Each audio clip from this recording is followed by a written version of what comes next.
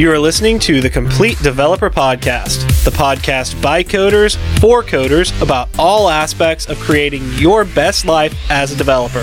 I'm Will, the accomplished developer and aspiring software architect. And I'm Beej, the advancing journeyman developer. Complete Developer Podcast is supported by listeners like you. We are now on Patreon at www.patreon.com/Complete Developer Podcast. This episode is sponsored by Datadog. Commander on deck. Command Query Responsibility Segregation, or CQRS, is a development practice closely associated with domain-driven design. It creates a logical and often physical barrier between operations that retrieve data and operations that change the data in some manner. Event sourcing takes that same separation and persists the commands separately so that they can be analyzed and replayed as needed. In this episode, we're going to discuss how these two concepts go hand in hand. But before we get started, Will, what have you been fighting this week? Well, I have been absolutely slammed. There is so much stuff going on at work and so many projects. I'm able to work from home, a fair bit just because it's a quiet environment and I could just go. Like, they know they'll get a 10-hour day out of me. Nice. And that's kind of been necessary. It's going to ease up here pretty soon. So it's not like a permanent death march, but there's a lot of opportunities and I just kind of have to push through. Yeah. I remember when the front end developer I work with right now and I got pulled off of our project to finish up another one. We had like a month to take a project that was 3 sprints behind and finish it out. Yeah. Our executive director asked the lead developer, hey, what do I need to do to get these guys what they need? Do I need to get a conference room they can just go sit in? What do they need? And he said, send them home. This was before we had work from home. He's like, send them home. Those two will work day and night if you just let them work from home.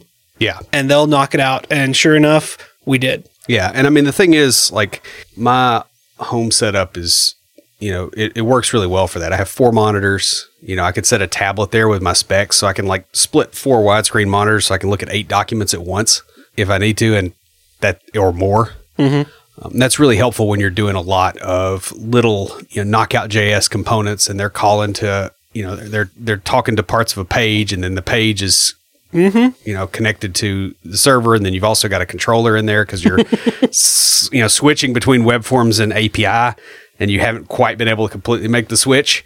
Yeah. And you're, all the way back to the database. And so it's just, there's a lot of stuff going on. Other than that, I have been a lazy slob. I have not been getting my stuff done. A lot of my goals for this year just are not really moving at the moment. I've had new flooring to put in the basement. I got a space heater so that I could, lift weights when it's cold. Yeah, the space heater's half put together. It's just sitting there. It's been sitting there for 4 weeks. And the new flooring's in a pile sitting there. I haven't meditated. I have not been doing the bulk cooking as much for the week for myself, although I did it yesterday. Yeah, I'm having a hard time getting going. I think maybe that break in December was a little bit longer than I needed. Well, I think part of it was you were on break, but you were still here. Yeah. It's really funny that you mentioned moving forward because I've actually been moving a lot, working towards my goals. I've been walking more. So there's a kind of a path that if you go the big circle and then the little circle, it's a half mile. And so I've been walking my dog some on that. But I ran into an odd error this past week at work. We're generating GUIDs, or globally unique identifiers, when we are creating data classes to send to the database. That's where it generates. So if one doesn't already exist, it creates one and puts it in there. Well, a funny thing about AutoMapper is that even if you're creating the map on the fly, it apparently caches it for reuse. So we have several objects with the same GUID because of the way that I had tried to... You did .useValue. Yes, I did. Yeah, because what it'll do is it gets that value, and then from then on... Yep. And that's exactly... I was trying to be clever, and, You probably could have passed it a Lambda instead. Well, I originally was passing it a... Because what happens is if you do .useValue and then you say, okay, .nuke_with, it gets that GUID and it builds stuff behind the scenes. So what I originally was passing it was a call to a function that got the new GUID, and it still, like, I thought it was, okay, it's because I'm calling the static function that it's doing it. Took that out, put it in as, because basically you need a callback instead of a well, that's what I was doing, and it was still messing up because it was doing, I guess, the callback and then getting that and still caching it. Yeah, because you would need a method that takes a either a func or some kind of expression tree type. Right. Yeah. setup. If I could pass in an expression tree, I don't know if an expression would work, but definitely a function would work for that. Yeah. But anyways, I was able to pull it out and just set that aside because of the way we're doing things. It wasn't a terrible thing, but it was a weird bug that we spent like an hour dealing with, trying to figure out what was going on. Yeah, and some of that code, I mean, because you think about just how crazy the innards of that thing are, and just what you got to do to configure it and get what you think you're going to get. Yeah. I mean, because it's not a simple problem. It's nothing wrong with AutoMapper. It's just like, hey, this is something that is nasty, complex configuration that has to be done that way to configure nasty, compiled on the fly code. And that still, even having to pull that out and manually put that in, it's hundreds of lines of code that I don't have to write by using that. So you may not like the horse manure, but it makes the carriage go faster. Right. Yeah. Speaking of smelly things, I'm presenting my Code Smells talk again for the new Covalence class tomorrow. I took the afternoon off because after the talk, I'm going to go see the eye doctor. Since I've been working from home, I wear my glasses a lot more during the day, and those haven't been upgraded since I was in medical school. I need to do that as well. But speaking of upgrading glasses, I've got something fun for your eyes in IoTs.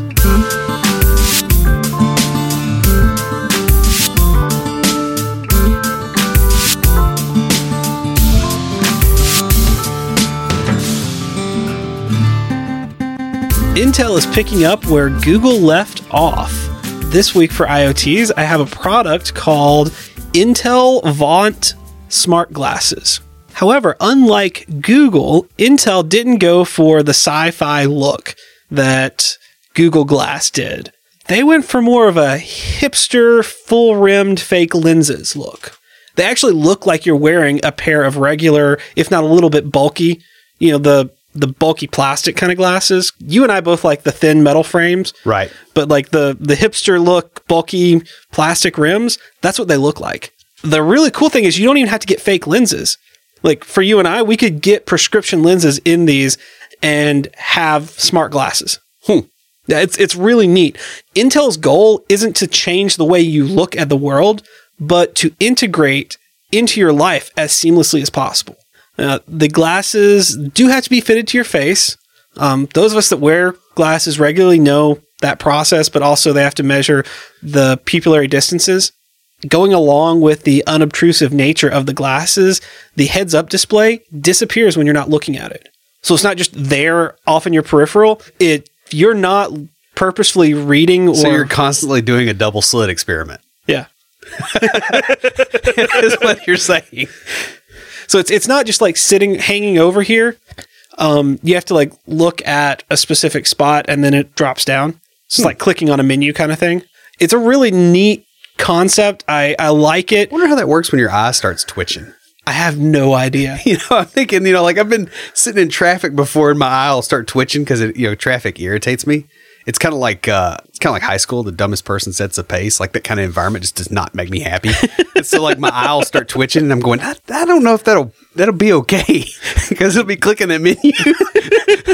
Well, maybe. I think maybe you have to look at it for a certain amount of time. I'm not sure exactly how it works because I haven't tried this out. As soon as I can get my hands on a pair of these, I'm going to, because this is what I've wanted for a long time. Yeah. This is such a neat idea. I'll have a link to the Verge article that I read on it. I actually read 2 or 3 different articles on it. So it's great. I think Intel has the right direction here. I like where they're going with it. My biggest complaint about Google Glass was that they weren't glasses. Yeah. It was like this big freaking headset. No. Thing, wasn't it? Wasn't that Google Glass? No, that was the other. I know which one I'm thinking of. It wasn't. You're thinking of the AR stuff. Yeah. Now, Google Glass was the little band that went around your head with the one little screen that popped out, and you looked like Mr. Peanut. Yeah, like a like a steampunk, or not a steampunk Mr. Peanut, but like Mr. Peanut and the Jetsons. Yeah, I do remember that now. So, who are we sending a water bottle to this week? Well, we got a tweet from Mike Moore.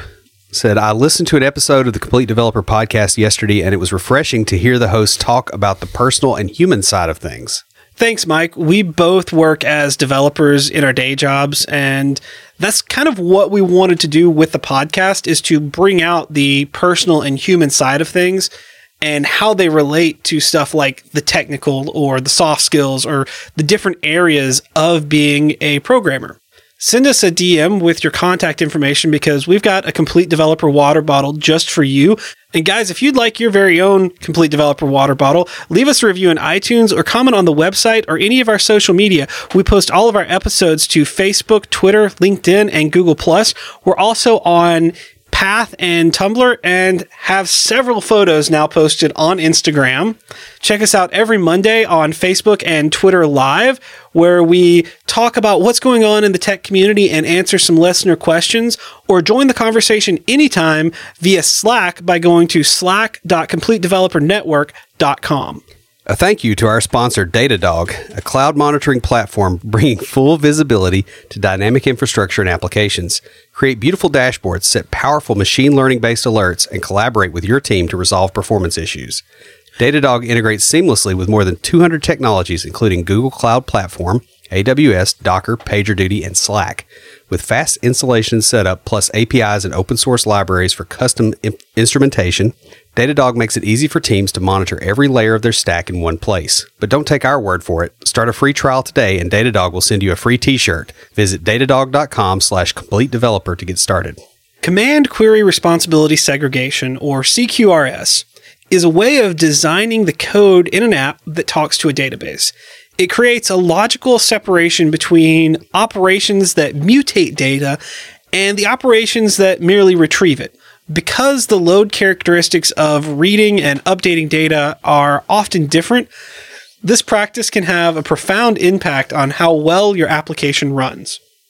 In addition, event sourcing can help your application collect data that may not be considered valuable at the time of design, but may be very valuable later. Event sourcing is a way of modeling your data as the result of a sequence of events, rather than only keeping track of the current state. Sort of like your bank account. Mm-hmm. So, just for a little bit of information to you guys as a listener, this episode started off as on my plate a quarter or two ago. Yeah. And I worked on it for a while, and that's where the Stop Writing Cruddy Apps came from. And then it got to this quarter, and Will and I were talking. We were like, we really want this episode to come out.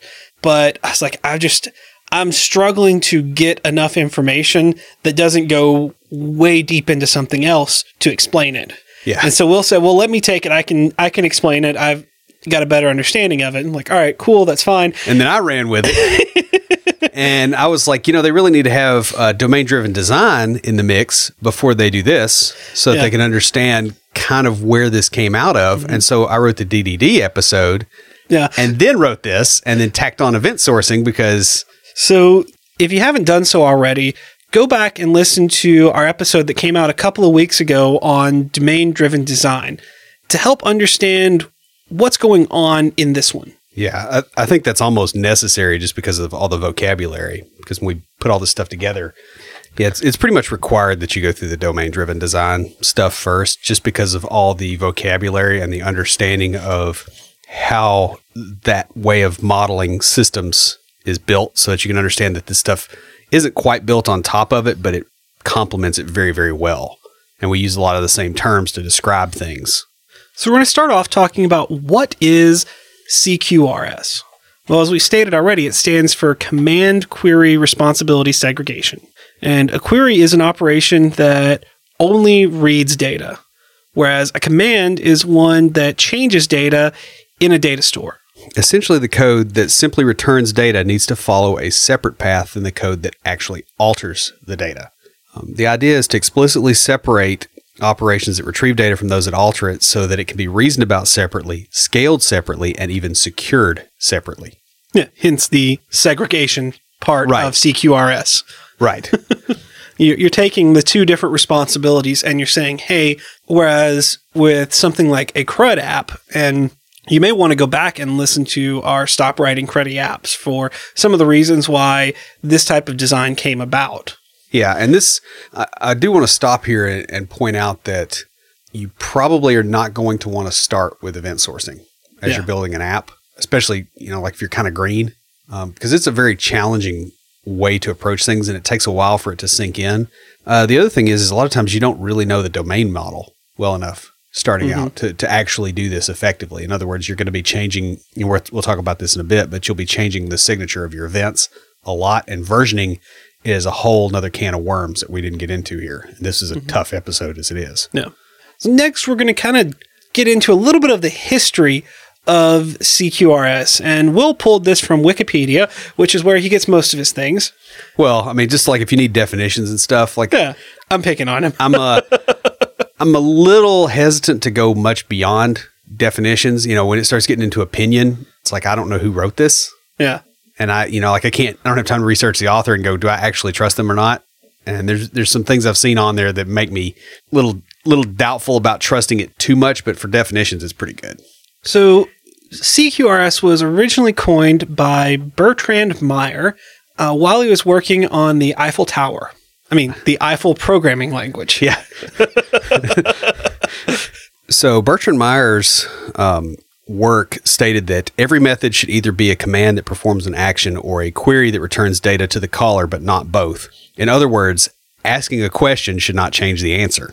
Well, more formally, methods should return a value only if they are referentially transparent and therefore possess no side effects. Sounds very functional. Yeah. Anytime I hear no side effects, I think functional. So Well, it kind of is. It's so that your query side can be. Mm-hmm. Now that we've kind of started out, let's talk about the benefits to the command side of the equation that this brings you. The first is it makes it easier to take advantage of eventual consistency, meaning that your writes to the system don't necessarily have to be slowed down by indexes that you've put in place to make reads faster. I'll give you an example. We've got a system at work that processes a metric crap ton of transactions. And as we're writing to them, we write to this one table, and it's got a fair number of columns. It's not excessive, and it writes and writes and writes and writes. Well, those stay around. Later on, somebody wants to look at history, and they want to query. Well, for the query to be fast, you've got to put an index on that table. Right. However, when you write to the table, if you write the record, you also have to update the index. Yeah, and that can be slow. Mm-hmm. Especially as you get more indexes. So our growth in indexes is constrained by, basically our read speed is constrained by our write speed, or our write speed gets constrained by our read speed, if that makes sense. That makes perfect sense. And so this pulls those two pieces apart. So you do the writes and it's like, okay, it's out there. For the purposes of recording that write, you immediately fire it and you come back. And then the construction of an aggregate happens elsewhere. In other words, it's like a fire and forget type deal. So this means that commands only have the information required to execute the command. Right. And that's another big thing that we've noticed, like in CRUD apps. So you want to just have the information required to execute the command rather than the entire aggregate upon which the command is run. So let's take, for instance, a invoicing application. You've got the aggregate root as the invoice. You've got detail lines. You've got your various taxes, shipping charges, different areas of the thing like hanging off of that, right? So you get this big wad of stuff. Now, what do you want to change on this invoice? Assuming that invoice isn't like fixed forever. You want to change, oh wait, this is actually going to this other person at this house. So you're changing a name. You don't want to save the entire invoice to do that. You only want to save the name. Mm-hmm. And this doesn't sound like too big of a deal, but I'll give you an example of why this is important. Let's say that you have a web page that's got user account information, and it's a page that the user edits. Okay, they can go in there, they can change their name, they can change their email address, they can change a few other things.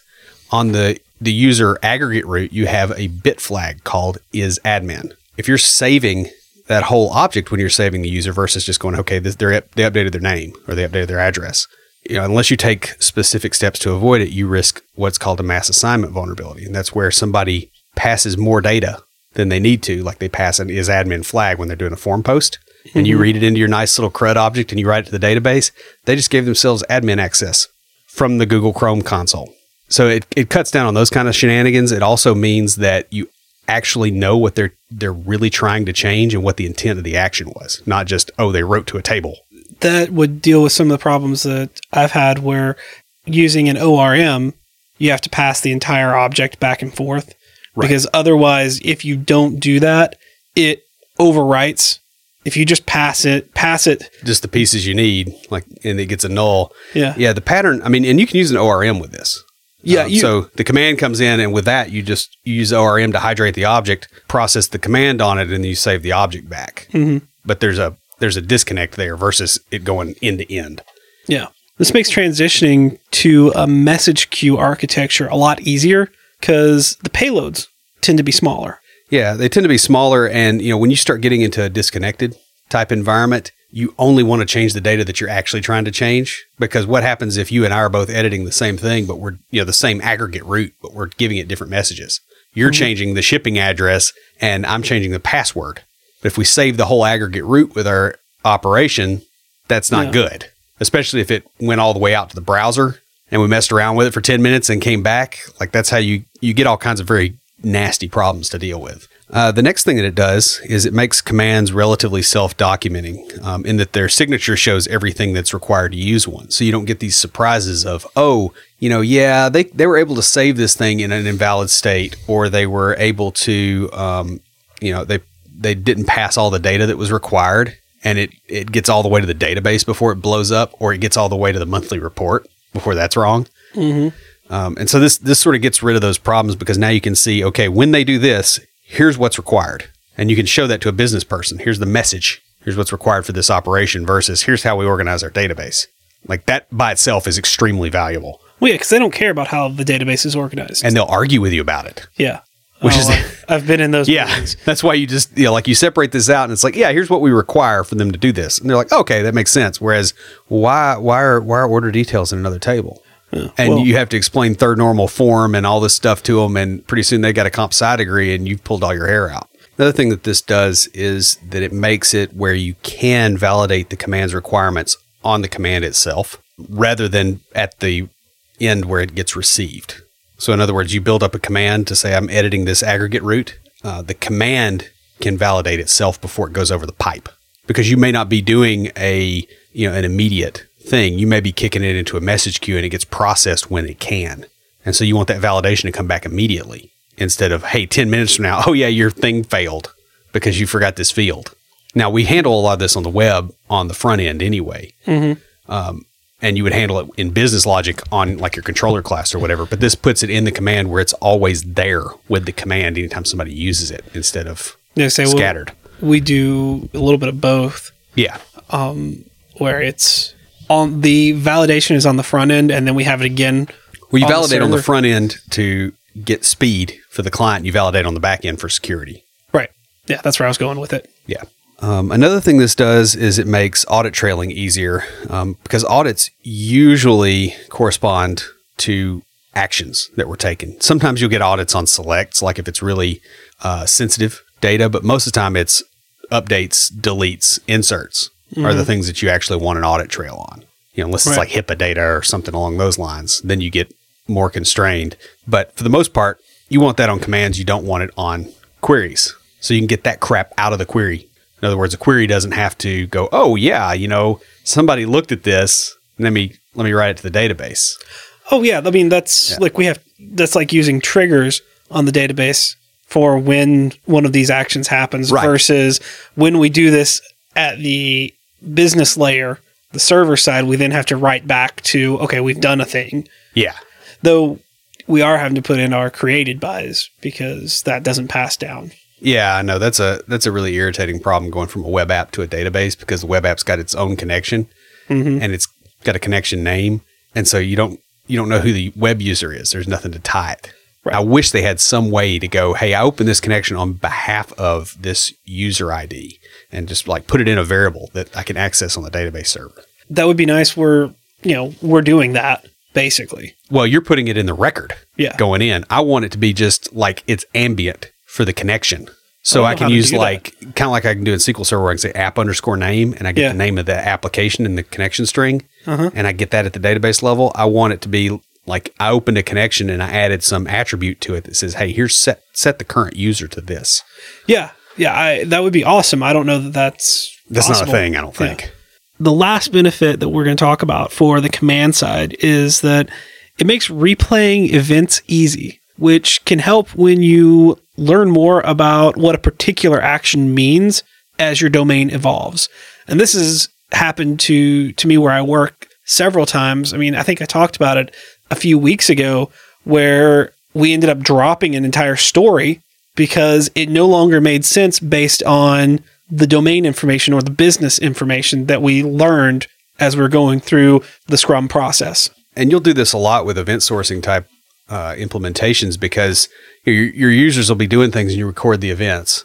And then later you go, hey, if a user does, like let's say a user exports the data from the system and then they do, these 2 or 3 other things, that's an indicator that they're about to bail and they're about to get out of our software and quit using it. Well, we can wire that up and go, okay, find the users that have done this or detect when this stream of events has occurred and send them a special offer. Get somebody on the phone with support. Like, that's a legit thing that can happen. And you can't really capture that very well if you're not using this kind of architecture. That's really interesting. Where I work, it's not really a big thing because they don't really have a choice. Yeah, you're at the state. But, that makes that sort of stuff more possible. Another thing it does, like if you're using desktop apps, for instance, and, most of your desktop apps have undo. Well, how does the undo stack get implemented? There's a couple of different ways. One is you can say, okay, I have the document in whatever version it is, and every action, I'm going to snapshot this entire document and put it on the disk. And then when you Control Z, I'm going to load the previous one, which works until you get a big document or an old document. And then it's, it gets ridiculous. But if you just store the command and not the state, and the command is undoable, in other words, you've got a reversing option on it, then you can just flip it back. Yeah, that makes sense. I follow you there. Right. So that's a nice little thing too. Cool. So now that we've talked about the benefits of the command side, we're going to flip over and talk about the benefits of the query side. Yeah. So one thing that this does is it makes caching a lot easier. Because if you know that, hey, when I go through this path, it does not alter data, right? Like that's a fact. It can't alter data because this is just the query side. Right. There's no side effects. That makes caching a lot easier because I know that a call to this same query, unless something else has changed, is going to return bring you the same thing. Right. And so I'm not changing the answer to the question by asking it. So I can cache a lot easier just in terms of like system structure. So one thing that we're doing where I work is, we're doing MVC, Model View Controller, with Web API, where it's sort of the database is your model, and we have data models that we pull from the database. And then I write controllers. The view is the UI, which is Angular, that then calls to the API to get that information. When I write my controllers, I have a set of get controllers that, they get by certain criteria. And that's all they do. And then I have a set of post controllers. I actually have them regioned off in my controller because it's easier because I'm like, all right, I need to go do an action on a post. I know exactly where to look. This is a whole nother level of separation. Yeah, well, this is reminding me of that because when you're talking, I'm thinking, well, that's sort of what we do because each time he loads a new page, it calls and gets the information. Yeah. REST is very much structured around this kind of idea. One way to think about a web page is essentially, okay, I've pulled data out, right? And I'm projecting that into HTML. Yeah, that's exactly the way. It's a functional projection, and it doesn't change the data coming in. As a result, you can use memoization techniques, aka caching. Yeah.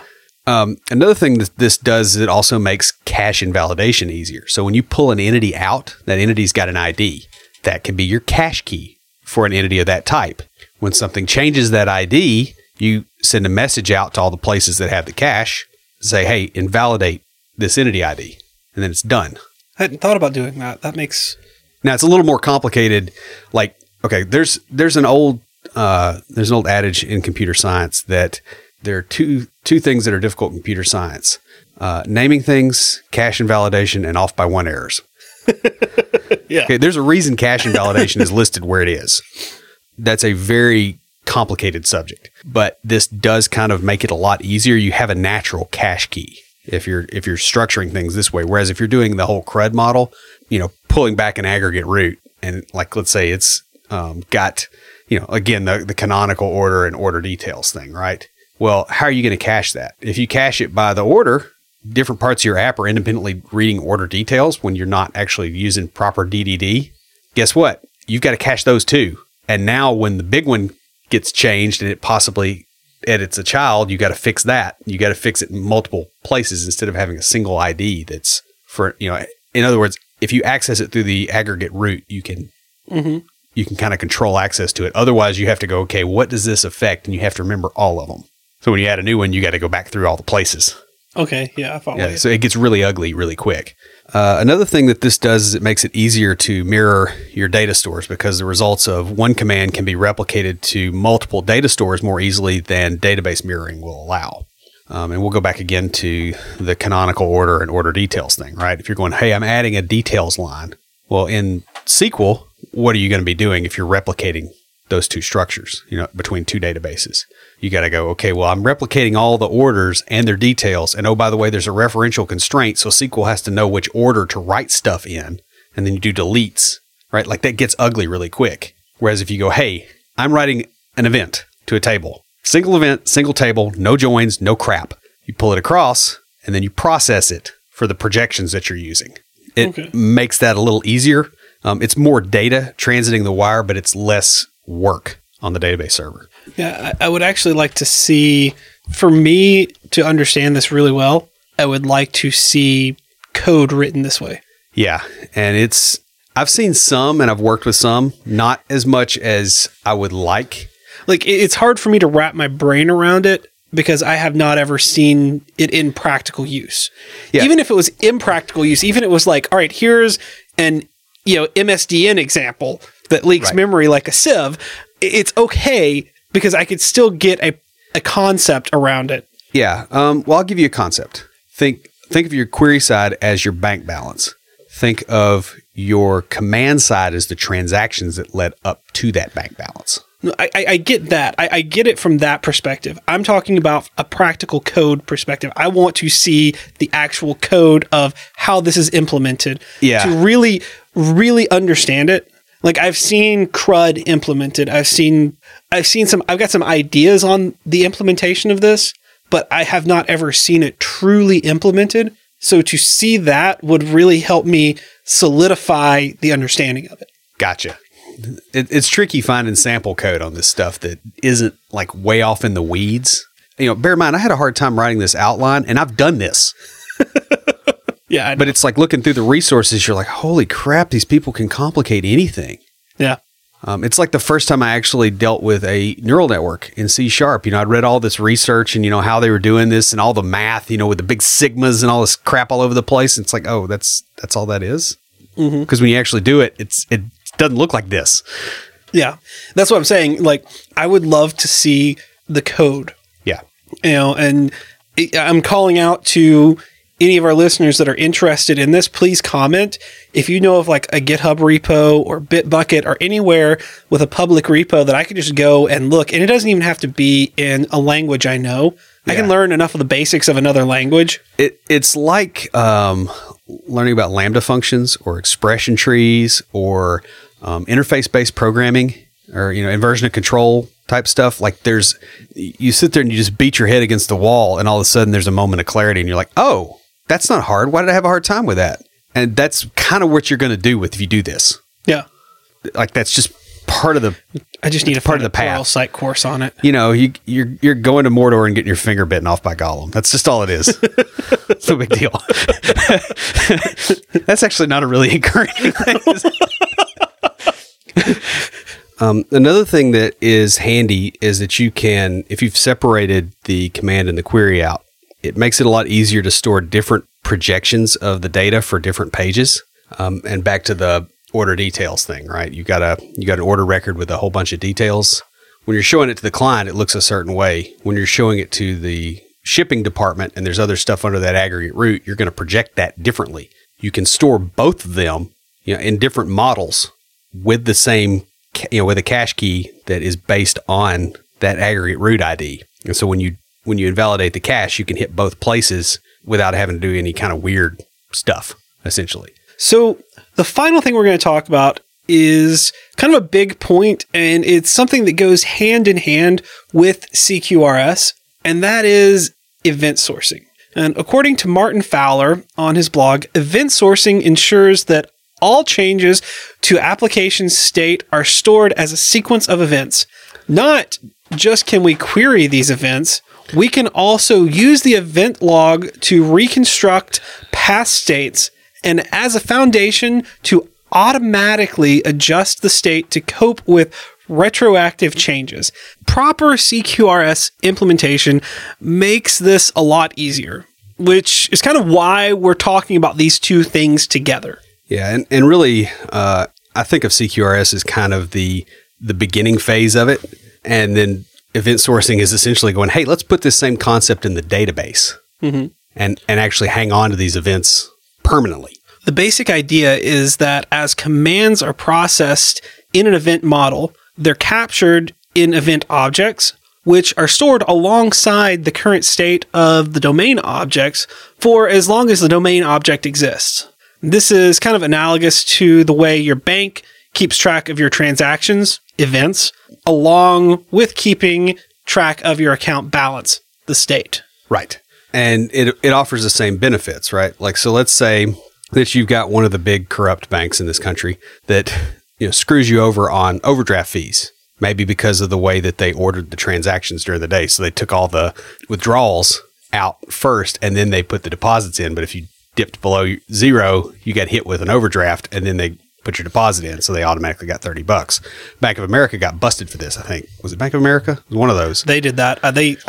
I complained about them doing that back when I had an account with them. So yeah, I believe that they got hit. If they wanted to fix that, well, what happens? Okay, well, you have all these transactions that went in a certain order, and then you have, oh, hey, they went below zero, so let's tack on an overdraft fee. Now you've got less in your account. Tomorrow you spend more money that you would have had, and you get hit with another overdraft fee. So there's a sequence of events that occurs. And so Before I learned to keep a buffer in my account, back when we were in college, this happened a lot. I remember. And there were times where my entire paycheck would be gone in 2 days because of that. Shenanigans, yeah. And they did it to, that happened a lot. And they finally realized, hey, this isn't a good idea. But let's say you realize. Trouble for it. Yeah. Well, let's say that, okay, the government's come down on you on this thing. How do you unroll that? Because what are you going to do? Oh, I'm going to just roll back the overdraft fees. Which overdraft fees? I can't roll back all of them because some of them you legit earned. Yeah. So what do you have to do? You have to say, okay, what was the state before I started doing this? And I'm going to change the rule that gets applied, as events come in. In other words, to say, okay, you have to have been below this amount for a day before an overdraft or something like that. I will say this. Or reorder the events within a day. No, that makes sense. Which is probably what they did. Yeah. I will say this.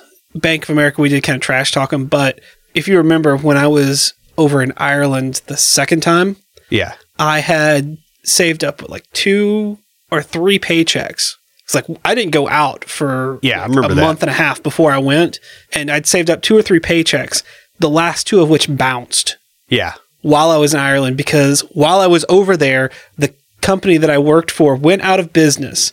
Like the owner, I don't know if she got arrested or what, but big things happened. They went out of business. The last 2 paychecks I had bounced, and I'm over in a foreign country on a school trip with all the money that I had saved up gone. And that's a pretty ugly situation. What I was getting at is, we kind of trash talked Bank of America. When I got in touch with Bank of America and explained what happened to them, they removed all of those fees. Right. And they restored the account to the projected state that it would have been in Yeah. had that never happened. You can't do that without an accurate history that you can actually replay. Mm-hmm. This is not an audit trail. Yeah. Right. Because audit trails have a whole bunch of other crap in them. And, it typically tends to be, okay, what was this, what did it look like at this point? And then what did it look like at the next point? That's how audit trails tend to be. It's like a snapshot of state, at least most places I've worked. Whereas here's the sequence of events, because I don't really care what the state was then. I care what it should be. And I need to be able to roll that back and restream the events. In other words, it lets you fix programmatic errors in a lot of cases after the fact. Which is really nice. Yeah. So these event objects will then show the sequence of events that cause the objects to be in the current state.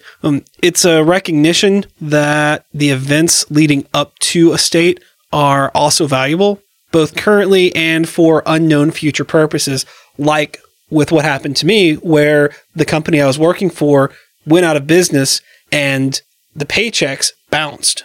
Because I remember you paid for my plane ticket, because when I got back, we were supposed to go to a conference and you paid for my plane ticket to get there. Yeah, because otherwise you weren't going to be able to go after you'd already paid. Right. Yeah, I remember that. That was 2001. Mm-hmm. That was July. Yeah. What's crazy is we get to the conference and my old manager calls me.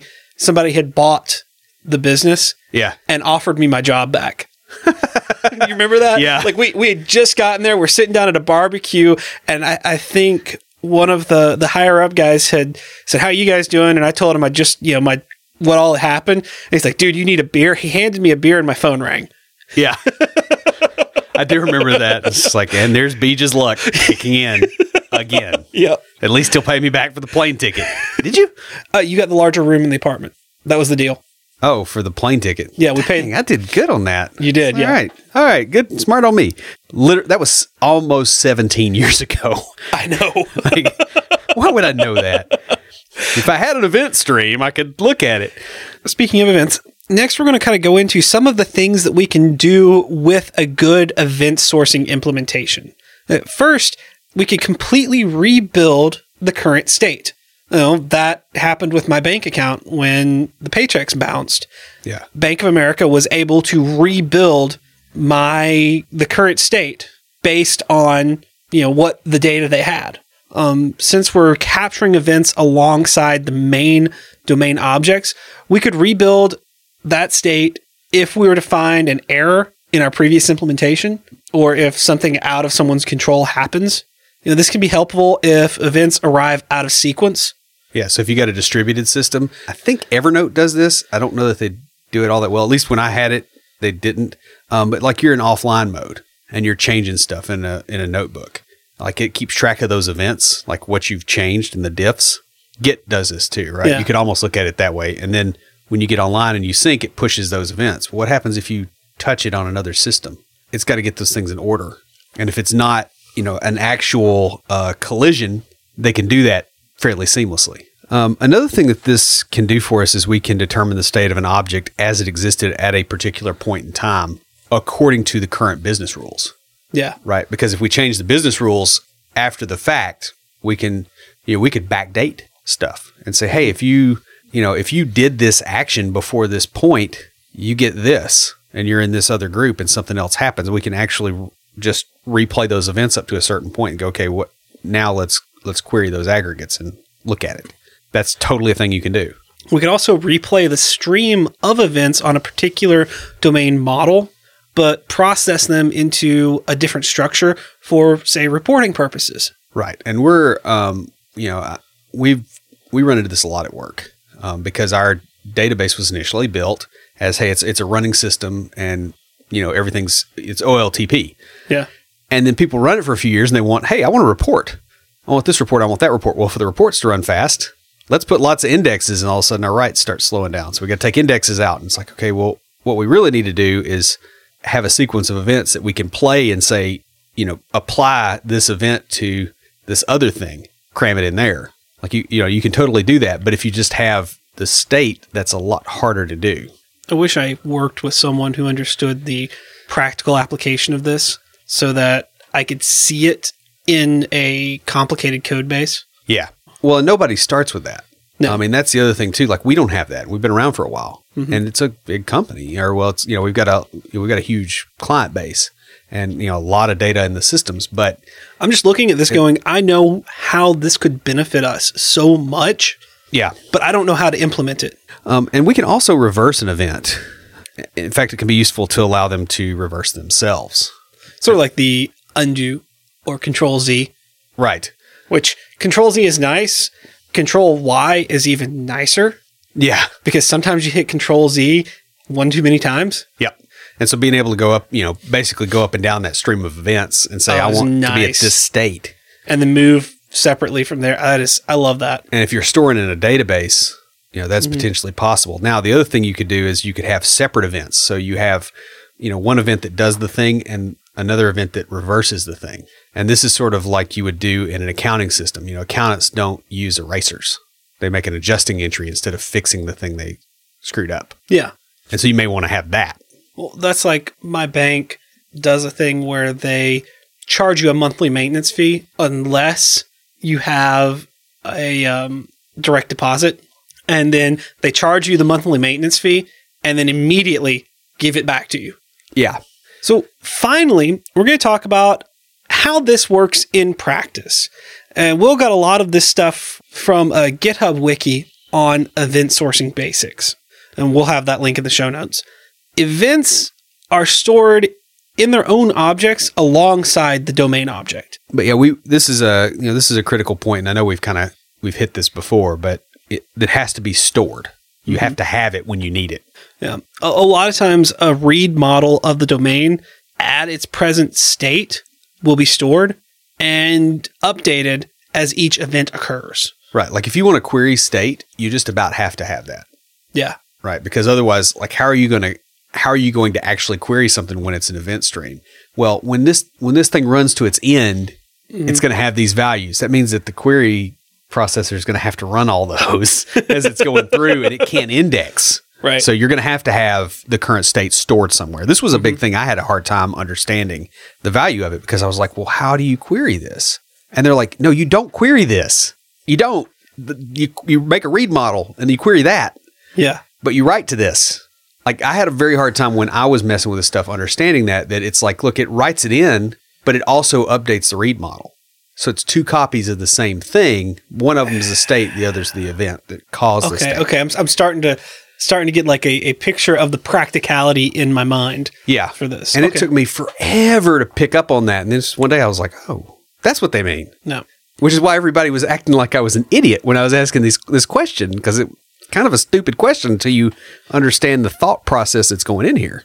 Well, when that goes back to what I was talking about on our live feed about thinking like a programmer or thinking like a developer, it until you are there, it doesn't make sense. And then once you're there, not understanding it doesn't make sense. Right. So it's kind of a Boolean, really. Yeah. It's an on off. Once it's on, you get it, but you don't understand what it's like to not get it. Well, and that's a big thing with human nature too. Like look at just to give an example, look at the reaction to the flat earthers.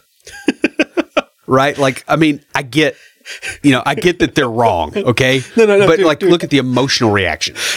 I saw this thing on Facebook where the Flat Earth organization had posted, "We have members all around the globe." Nice.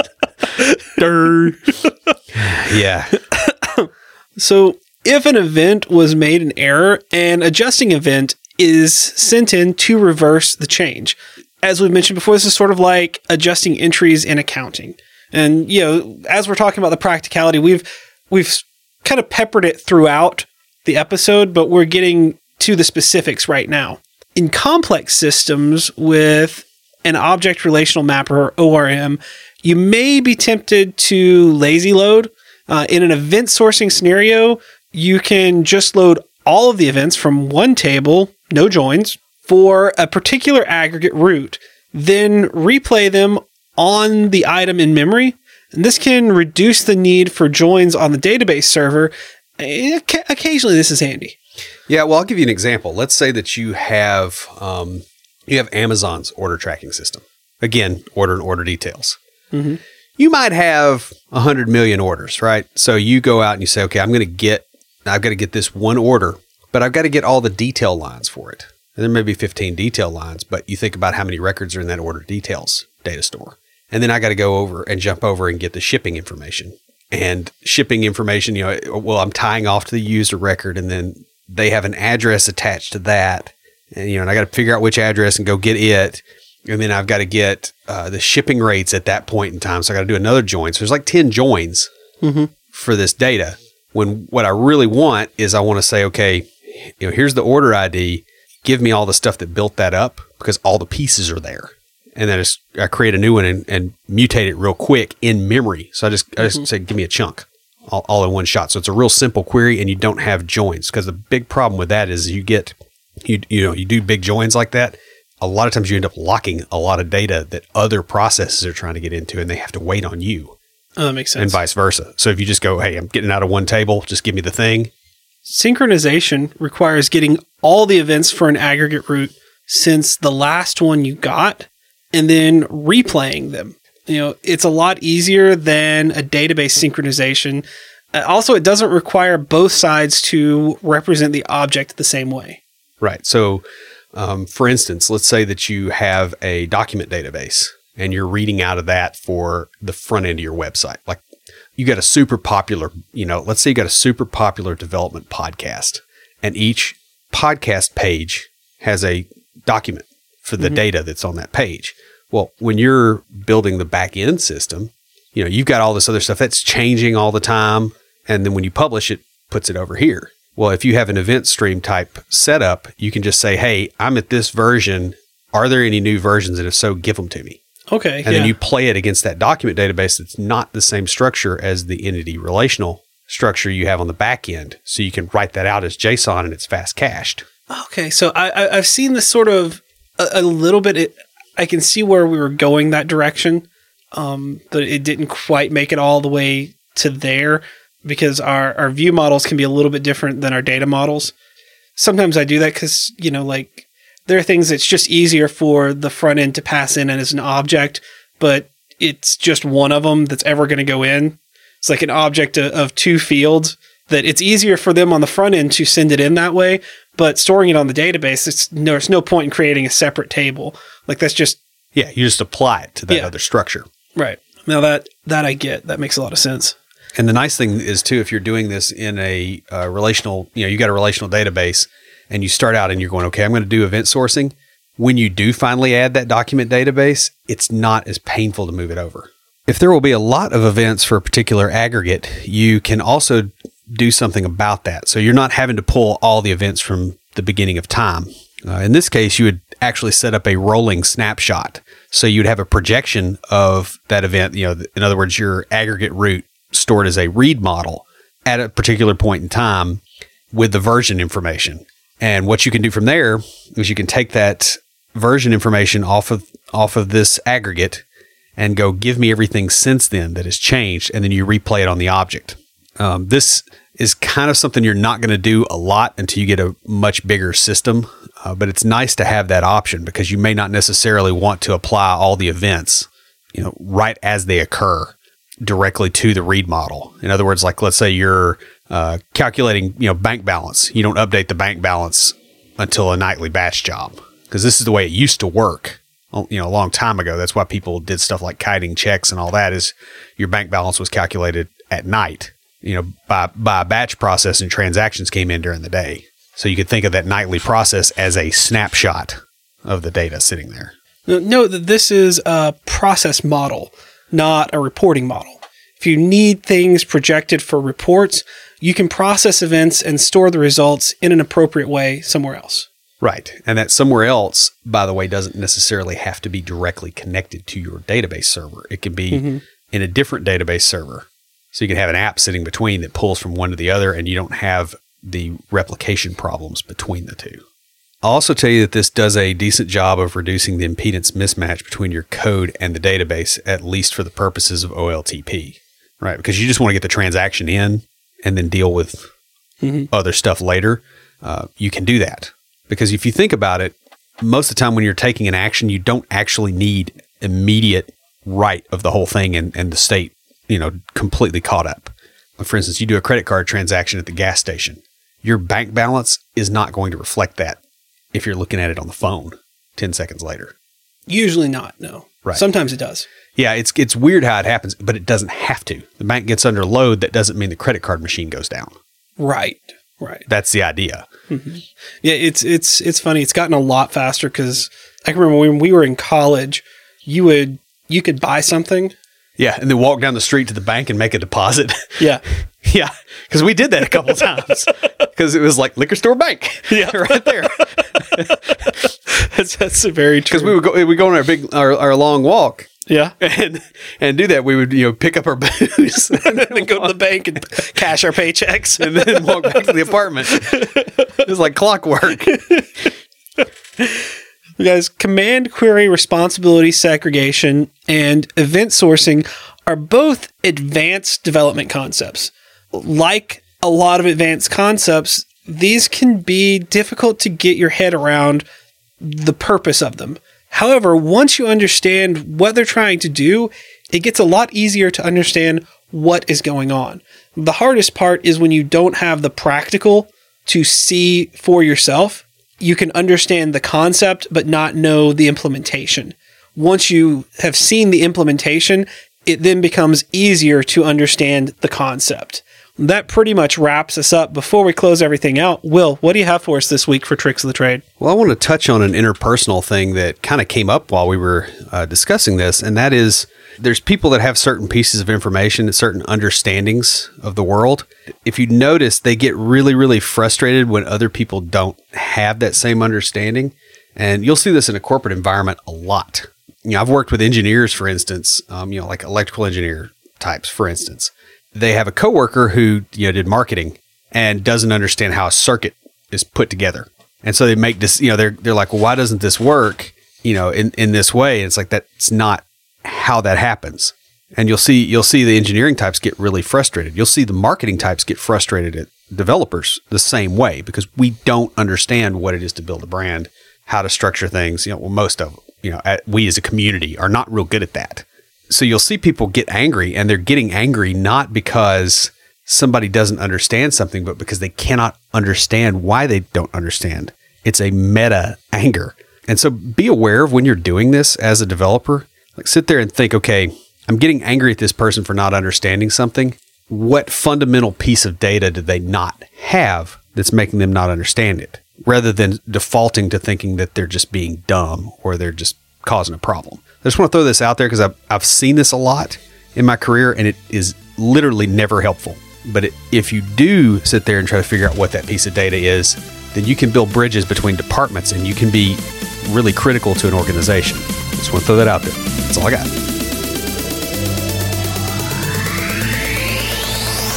Stand by for Titanfall. If you have a question or comment, please email us at neckbeards@CompleteDeveloperPodcast.com. Our theme music is an excerpt from Stand By for Titanfall by Pure Bells, available on SoundCloud and licensed through Creative Commons. The intro music for IoTease is Hillbilly Hip Hop by Jason Belcher. For references, show notes, and to sign up for weekly emails with extra tips and insights, be sure to check out the website at CompleteDeveloperPodcast.com. You can also follow us on Twitter at CompleteDevPod and like our page on Facebook to keep up with news about the show. Look for us each week on Facebook Live before we record each episode. Thanks for listening. See you next time.